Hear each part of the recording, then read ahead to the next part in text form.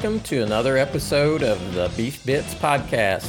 I'm Dr. Jeff Lemcooler, Extension Beef Cattle Specialist at the University of Kentucky. Through the Beef Bits Podcast, we will share current news, management tips, new research, and other issues related to beef cattle production. I'll be joined by various guests to bring different views and insights on beef cattle topics. I hope you will follow or subscribe to the Beef Bits Podcast and find the information useful. Welcome to another episode of the Beef Bits Podcast. I'm Jeff Lemcooler, your host, and today I'm joined by my colleague, Dr. Chris Teutsch. Chris is a forage specialist. Came to us a few years ago, actually several years ago now, via Virginia Tech. Chris, welcome. Thank you. It's a pleasure to be here this morning. Chris, why don't you tell us a little bit about your background and how you got to go to Princeton, Kentucky? Well, I started out growing up on a crop and livestock farm in Northeast Ohio, and after high school, I lacked direction, so I went into the military, and I spent 4 years in the Navy. And after I got away from the farm, I found out how much I really missed agriculture. So after my military service, I went into an exchange program with Germany and lived and worked on a German dairy farm and went to a German agriculture school. I came back to the United States and did a bachelor's and master's in agronomy at Ohio State University. And then I had the good fortune of coming to the University of Kentucky for a PhD, where I worked on a landscape scale grazing study on reclaimed mine land.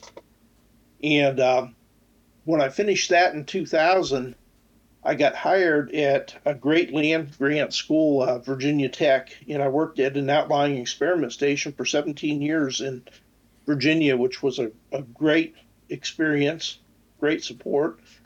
And in 2017, Dr. Lacefield's position after he retired came open in Princeton, and I applied for that and moved back to Kentucky in 2017. And that's been a great move for me professionally and also for my family personally. So we're really happy to be back in Kentucky. Well, Dr. Teutsch, I know that we are all happy that you joined us, and you've been a great addition to the forage team here as well as the livestock programming.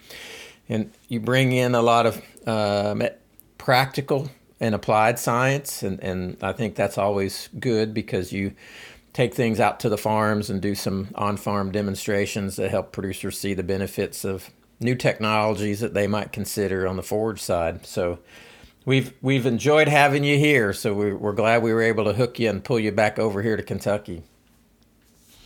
So I thought maybe, Chris, what we could do today is, it's been a little bit of a challenging year across a lot of the U.S. with regards to forage production and precipitation, and this seems to follow a couple years, and hay stocks are a little bit low.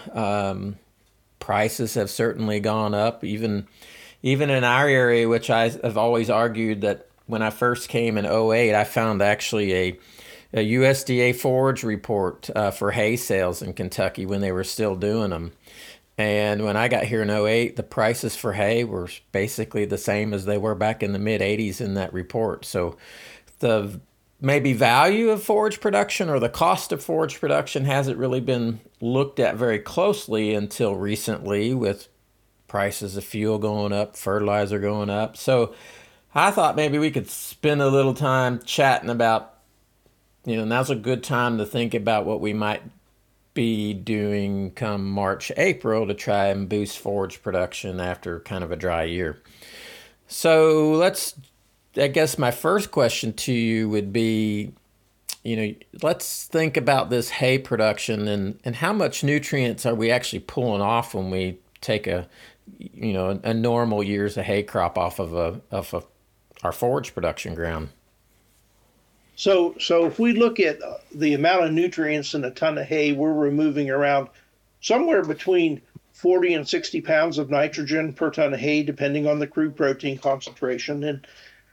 And we're removing around 15 pounds of phosphorus as P2O5 and somewhere around 40 to 60 pounds of K2O or potash per ton of hay. And then we multiply that by, say we have a fairly decent yield, our average yields are around 2.5 tons. Say we have a 3-ton yield, all of a sudden we're removing, around 120 to 150 pounds of nitrogen. We're removing around 45 to 60 pounds of P2O5 per acre. And then the biggie is potash. We're removing around somewhere between 150 and 180 pounds of potash per acre. I can almost always tell when I look at a soil test report, I can almost always tell you if it's a hayfield or not, because potash is always low on most soil test reports for hayfields. We do a fairly good job with nitrogen, but potash we usually fall behind in terms of fertilization, and that's been especially true the last couple of years when fertilizer prices have been so high. Fortunately for us, fertilizer prices have really moderated, and we're back down to what I would say still a little bit high, but much more reasonable levels for phosphorus and potassium. So it may be a good time, if you've gotten behind on your fertilization program for your hayfields to really get a soil test and think about getting some phosphorus and potash back on those hayfields. So, Chris, you mentioned the soil test, and I mean, what's the benefits of getting a soil test versus just running out there with triple 19 at some, 300 pounds of triple 19 to the acre, like a lot of people have done in the past? So the big benefit is that it allows you to target your fertilizer application. So if I don't need phosphorus, say I was on a hay field where it had been in tobacco previously, generally those are going to be pretty high in phosphorus. So there's really no need for that phosphorus fertilizer. And that's what the soil test allows you to do. It allows you to determine what you need and what you don't need, and then target that application to that particular field. And that's a much more efficient way of using your fertilizer dollars than just putting on triple 19. The other problem with using triple 19 is generally we under apply potash when we use a complete fertilizer like that.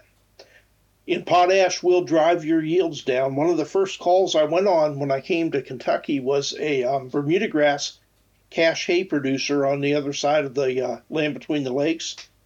And he said, I don't know what's happening. He says, but my yields have just kept getting lower and lower and lower. So when we sat down and went through his soil test data, he was very low in potash in his hay fields, and they had just kind of been drawn down over time.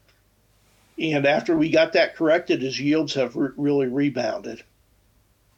So it's kind of, and comparatively, it's kind of like taking a forage test and finding out what kind of nutrients we have in there and balancing the supplement program for a cow. But here we're just thinking about pulling that soil test to find out what the soil actually needs for that forage production. That's right. To give us that base level of soil fertility. Yeah. So in regards to, the last couple of years of thinking about these higher fertilizer prices, hay inventory again's low, and producers have indicated they had about half to maybe 2/3 of first cutting yields this year because we had kind of a cool spring, and then all of a sudden things just went to head, and they just didn't see good yields. And what could they be thinking about doing right now to get those hay fields in better shape to try to boost hay production next spring? So probably the most important thing is to make sure that we have fertility where we need it. So soil test right now, and if we need phosphorus and potassium, now's a good time to get it on. The other item in terms of soil fertility we don't want to forget about is our soil pH. Soil pH impacts the availability of all the other nutrients in the soil. So when we get a really low soil pH, and our soils tend to go towards low soil pH over time, we impact the plant availability of those nutrients. And generally speaking, things like phosphorus and potassium are going to be less plant available.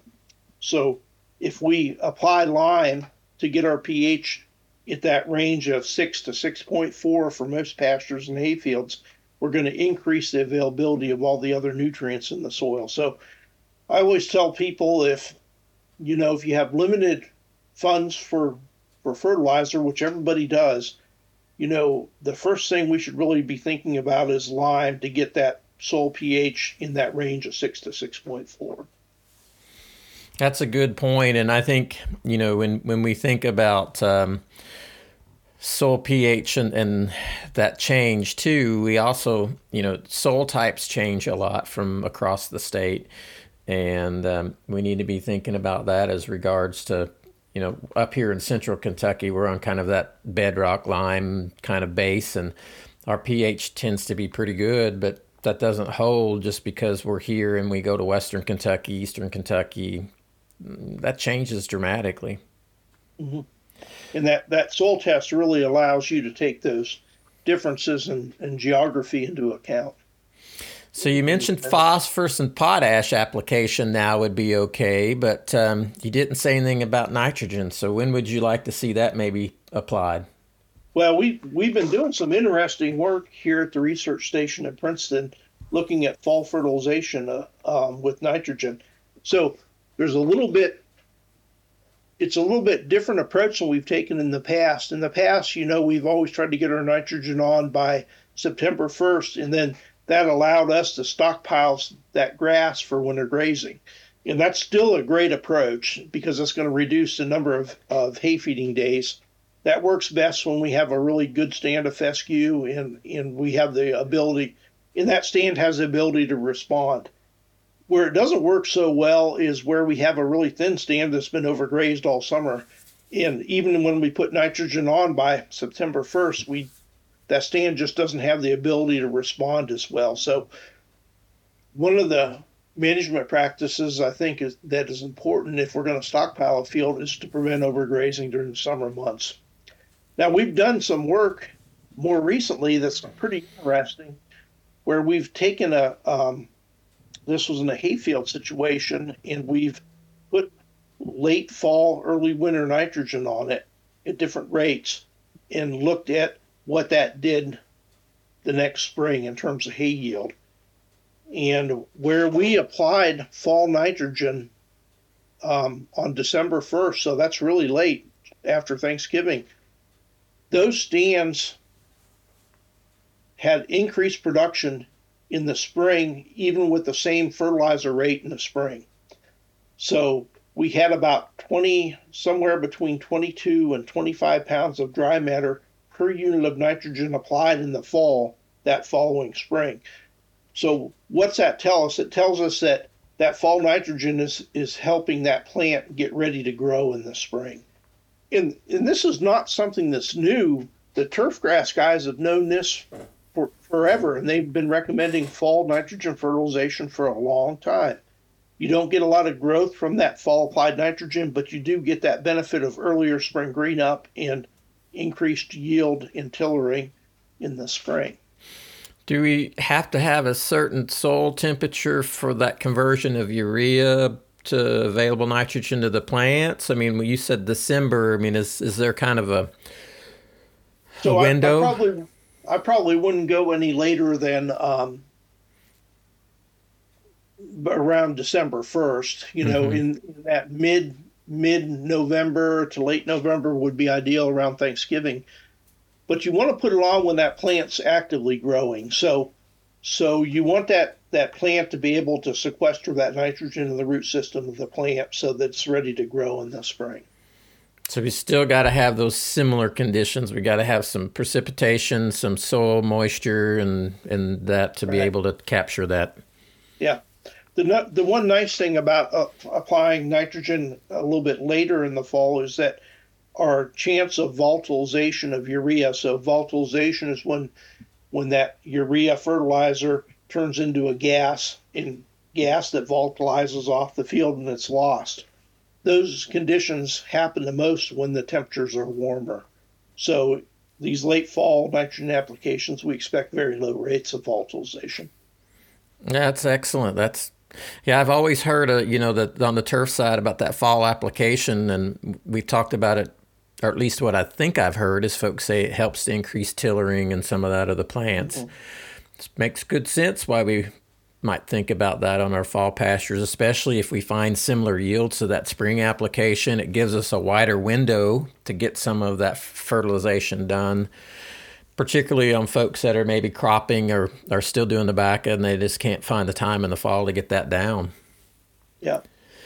So, And that may be a good practice if you had some pastures or hay fields that were a little bit thinner that you wanted to give a little extra attention to in the fall. Putting on that 40 to 60 pounds of nitrogen around Thanksgiving could help get those fields in shape for the following spring. yeah, and that, especially like those south-facing slopes that get a little more sun and tend to, warm up a little quicker in the spring, we might really see a jump in those. So, what about again, thinking about, I know some folks that have been feeding hay since September because there's been spots that just haven't received much rain this year, and they're probably going to have some beat up pastures and that. And if we don't get something seeded, we are going to see an increase in weeds potentially. And they're probably grazed down pretty tight. We see that with following a drought. What about thinking about soil fertility and coming in with something like red white clover in February for interseeding and taking advantage of clovers to capture that nitrogen? Are there some things we need to think about there? Yep, for sure. So a lot of times when we have these stands that are a little bit thinner than we would like, it's a good opportunity to get some clover back in our pastures. And as you know, some of the work that the USDA research unit has been doing on campus has really shown the benefits of red clover in terms of mitigating tall fescue toxicosis, increasing forage quality and animal performance. So it's a good opportunity to frost seed some clover back in those pastures. And one of the prerequisites for getting a good stand with frost seeding is to have a closely grazed sod, which unfortunately in many cases we have. And so getting on there and overseeding some clover, I like to do it in early to mid February. We used to say later, but I think with our milder winters, we're better off to get them on a little bit earlier and make sure that we've got those freezing and thawing cycles that cause the soil to heave and take that seed into the soil surface.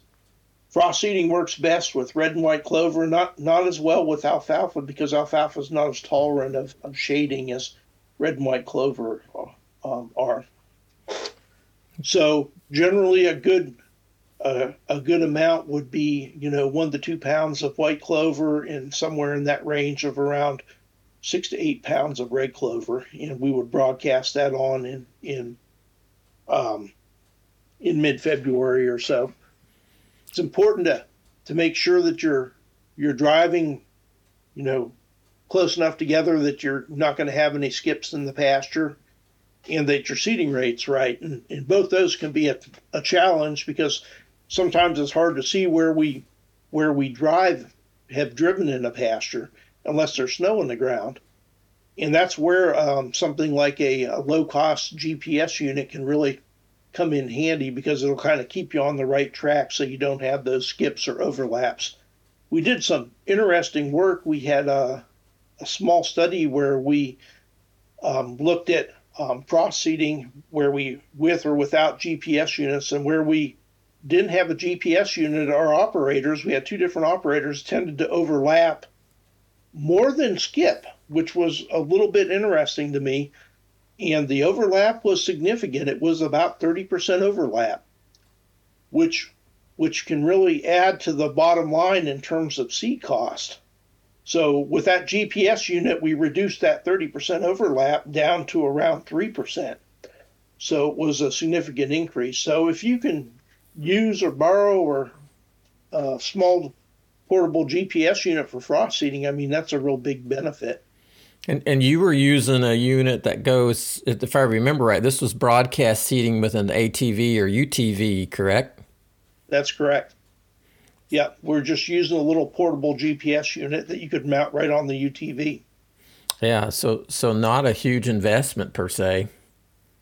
Yeah, I mean it's They've gone up a little bit in price. When we did the initial study, they were about $1,500, and they were probably about $500 more because of inflation and so forth. But they're we're looking somewhere around $2,000 for a small portable GPS unit. And there's a number of different models on the market, and if you're on Facebook, you'll see those things pop up every now and then for some different units. We've tried over the years. I probably tried four different types, and I have my favorite, but I don't want to broadcast that on a extension program. But most of them will do a pretty good job if you get used to them. Well, that's certainly something that counties could think of as cost share dollars and some of that they could loan out to folks, and yeah, that's a Yep. good piece of equipment. Yep.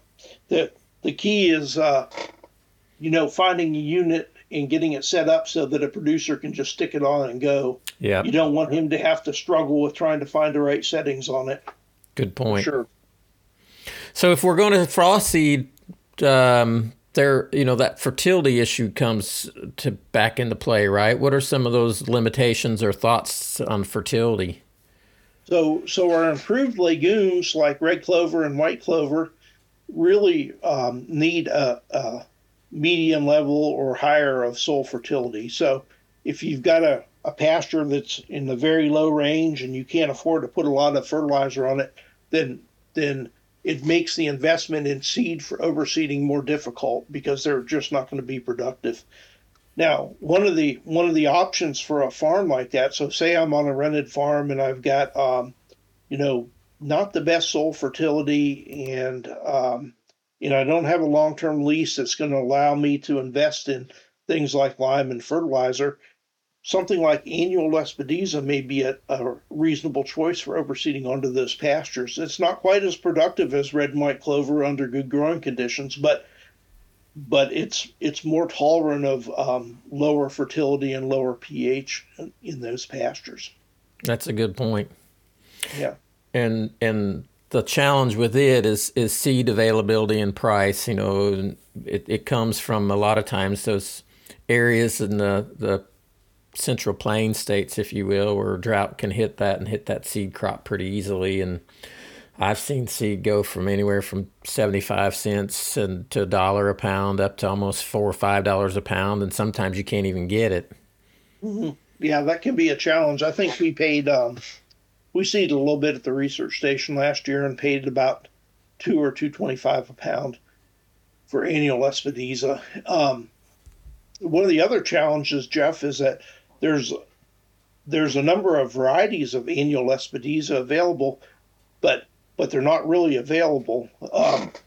We have Marion that was developed in Missouri, which this has been a good variety, but that seed is not available. We've got there's one called Legend Lespedeza, which is a kind of a commercially developed variety, and it's not really available.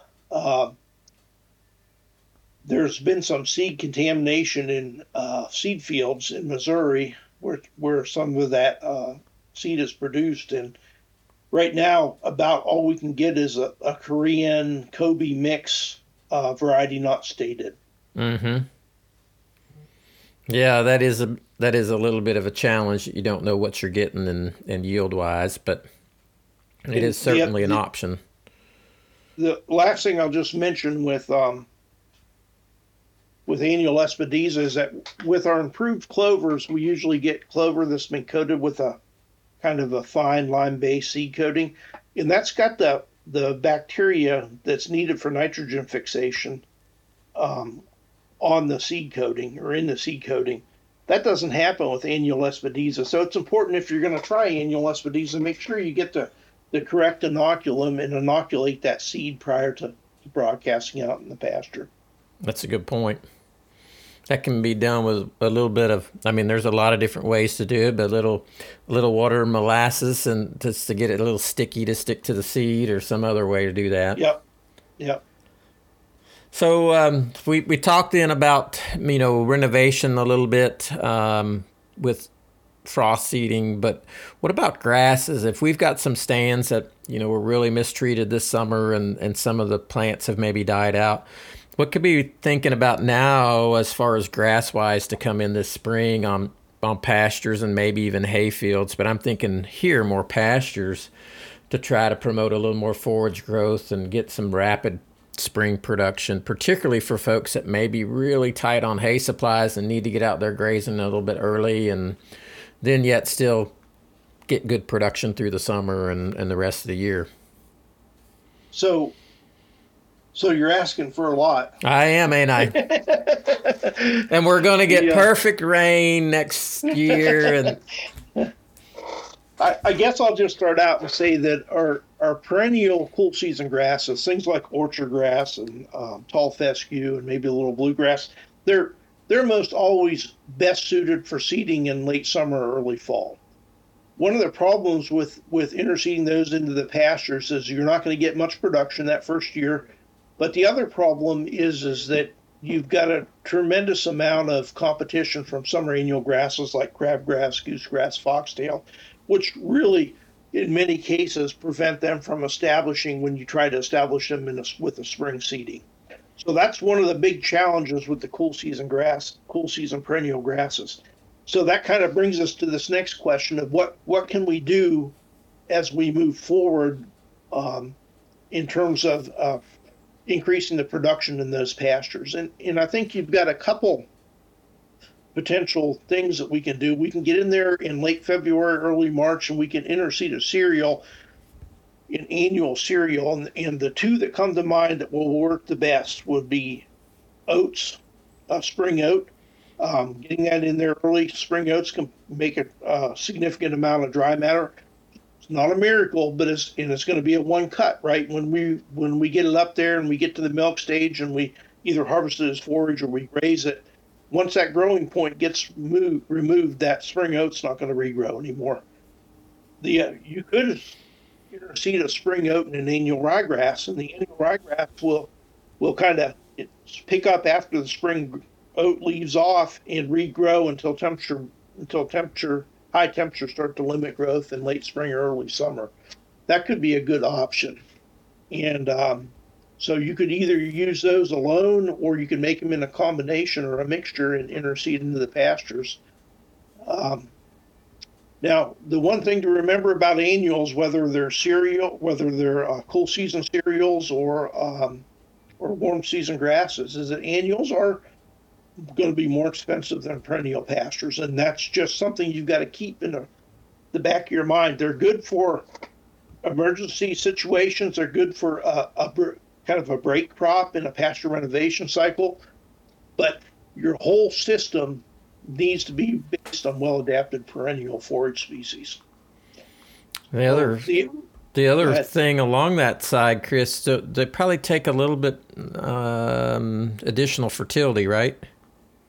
That's right. So generally speaking, both cool season grasses and warm season grasses are going to like a little bit of fertility. So our P and K should be in the medium range. Generally, our pH over 6, and then we'll need a little bit of nitrogen to get them going and get that production that we need to have to make that investment feasible.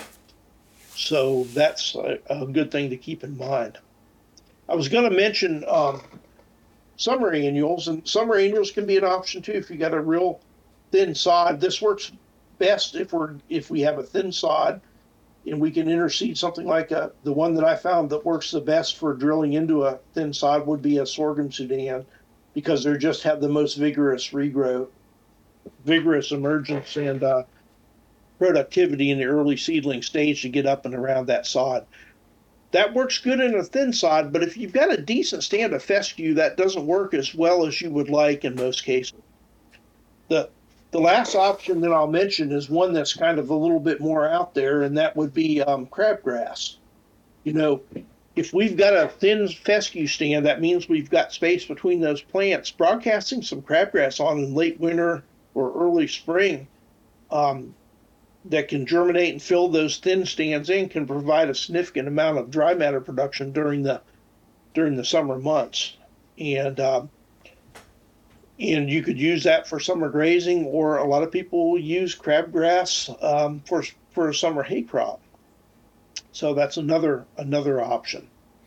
So, well, just kind of to come back and summarize and just hit on this. So, oats and ryegrass, if we were to do that as a cool season option in the spring, no-till drilling those, Yep.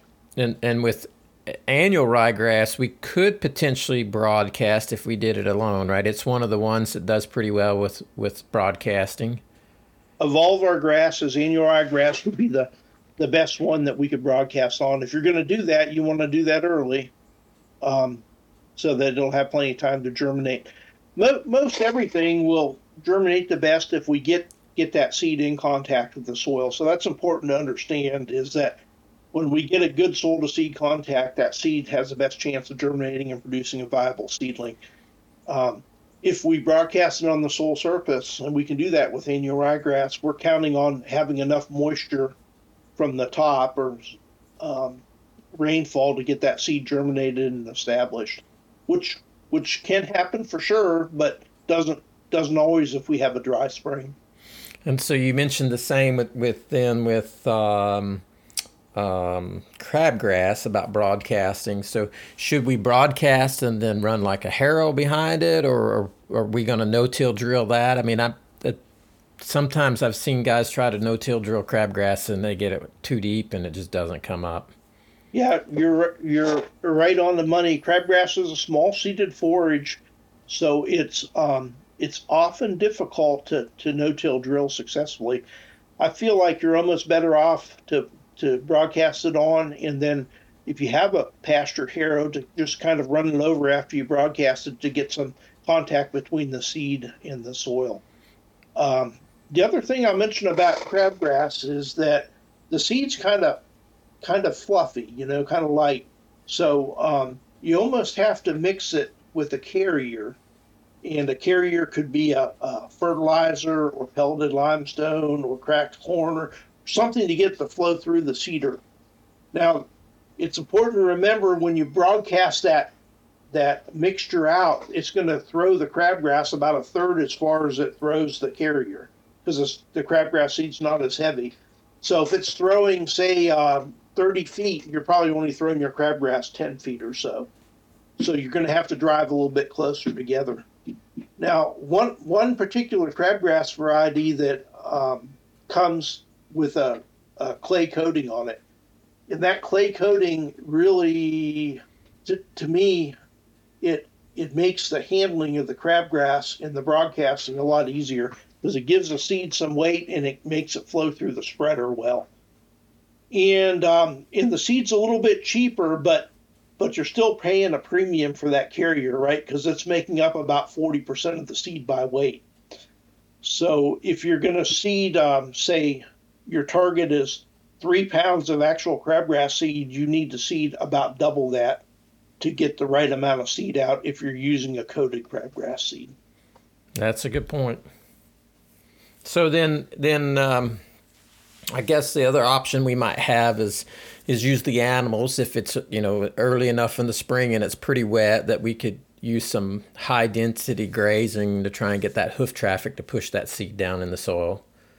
Sure, that will certainly help get that soil to seed contact if you can get that seed on before you graze it. And that's one of the management practices that I don't think we talk enough about with overseeding clover into pastures, is that we kind of graze it close and then broadcast our seed on and forget about it. A better management practice may be to graze it close, broadcast your seed on, and then just leave the animals on that pasture. And that does a couple of things. It does that hoof action that you were talking about to help incorporate some of that seed into the soil.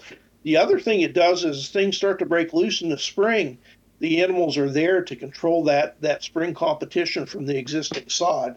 And that often opens that sod up and lets more light into those clover seedlings that have just germinated and are struggling to get enough light in a dense sod. And do you have a general recommendation of, once you start seeing clover seedlings come up, when should you pull animals off for fear of nipping them off? Yeah, so people get really nervous that you're gonna kill those clover seedlings with the hoof action, but generally speaking, I would let them get several inches tall. And when they start really nipping them off with grazing, then take the animals out. And you are going to lose some seedlings to animal damage, but if you don't control that competition from the sod, you'll have a stand failure. So you'll lose everything. Good point. Yeah, I think sometimes we think we have to baby that stand, and we really do need to Yeah. control that competition because that spring grass grows pretty quick, and it will shade all those Yep. seedlings out. So, Chris, this has been a good discussion, and so as we think about kind of jumping on to now, making some decisions and making some plans to get seed bought and all that, so we're ready to go in the springtime. Is there anything else that kind of runs across your mind to be thinking about now before we hit that kind of February window for frost seeding or March for seeding? Yep. So it's always important to be ready to do something, regardless of what you want to do. So uh, don't wait till the day before you want to frost seed to get your seeder out and get it calibrated and make sure that it's working. Don't wait till the last minute to order your seed. So it's a good time right now to get out there and go to the co-op and tell them what you're looking for, and make sure that they'll have that seed for you when you're ready to go. Last thing I'll mention is that we've got a great variety testing program here in Kentucky. So if you're looking for improved forage varieties, whether it's grass or clover, you can go to our webpage, just search UKY forages, and it'll bring up our webpage, and there'll be a box on there that says variety testing. Just click on that. Of all the red clover seed out there, Kenland is still one of the best varieties that was developed here in Kentucky. It's not new, but it's a great variety, but it's a public variety. And the one thing I want to mention about being a public variety is that when you use a public variety like Kenland, you want to look for that blue tag. And that blue tag indicates that it's certified seed. And that guarantees that you're getting the genetics stated on the outside of the bag. If I buy uncertified Kenland seed, it does not mean that it's Kenland in the bag. It could be anything. So that's really important that if you're going to use Kenland, get certified seed. And you can ask your local co-op about that and whether they have that. Now, most of the newer varieties are protected under the Plant Variety Protection Act. So that means that what they're advertising on the bag, that's what's in the bag. And then lastly, we're going to buy this seed. We want to make sure that we have a seeder that's going to put it down at the rate that we want. And it seems like people get in a rush and get in a hurry and forget to calibrate that drill. You've got some resources available for calibrating different drills too, right? Sure. If you go to our webpage, we've got information about drill calibration. If you go to our YouTube channel, there's a really nice drill calibration video on there. We've also got a video on our YouTube site on calibrating spinner seeders. So spinner seeders are a frustrating thing to calibrate. And I'll just mention that we're working with a new spinner seeder that is out of Austria that is potentially the easiest to calibrate that I've ever seen in my entire life. And we've got 4 of those seeders that we're going to be demoing around the state this winter. So we're pretty excited about that. So if you're interested in having one of those demos on your farm, contact your local extension agent.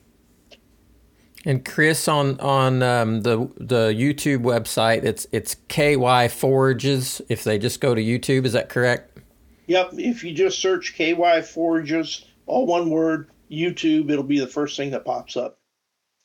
And then I'll just mention on the YouTube page, there's 2 search bars. There's one at the top, and the one at the top searches all of YouTube. But if you go to the one in the center of the page, it's smaller, and you put what you want in, it just searches that particular YouTube channel. Good point. That's a really good point. And then lastly, for the variety trial information and other resources, if I just go to my search engine, what can I type in there again to make sure I can get to that page pretty easy? So just type in UKY, that's like University of Kentucky, forages, and that'll be the first page that pops up. And then on that page, all of our information is organized underneath icons or tiles on that page. So you just click on the variety testing one and it'll bring up the latest variety testing information. All right. Well, thanks for having me today. Chris, we appreciate you sharing with us. And again, so a few take homes, what you can do now is soil test, put on that P and K that might be needed, maybe put down a little bit of nitrogen yet before December 1, but we're running out of time to get that done. Think about frost seeding your white clovers in mid-February. And then if you really need them, think about some of these annual forages and differences between no-till drill versus maybe broadcasting and dragging behind that.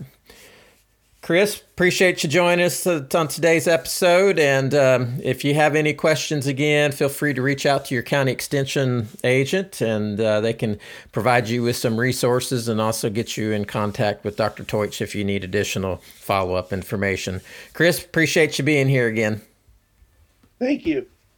Thank you for listening to today's episode of the Beef Bits Podcast. We hope you found it enjoyable and informative. Be sure to subscribe to the Beef Bits Podcast for future episodes, as well as listen to previous ones. Until next time, be safe and reach out to your county extension office for more information on beef management topics.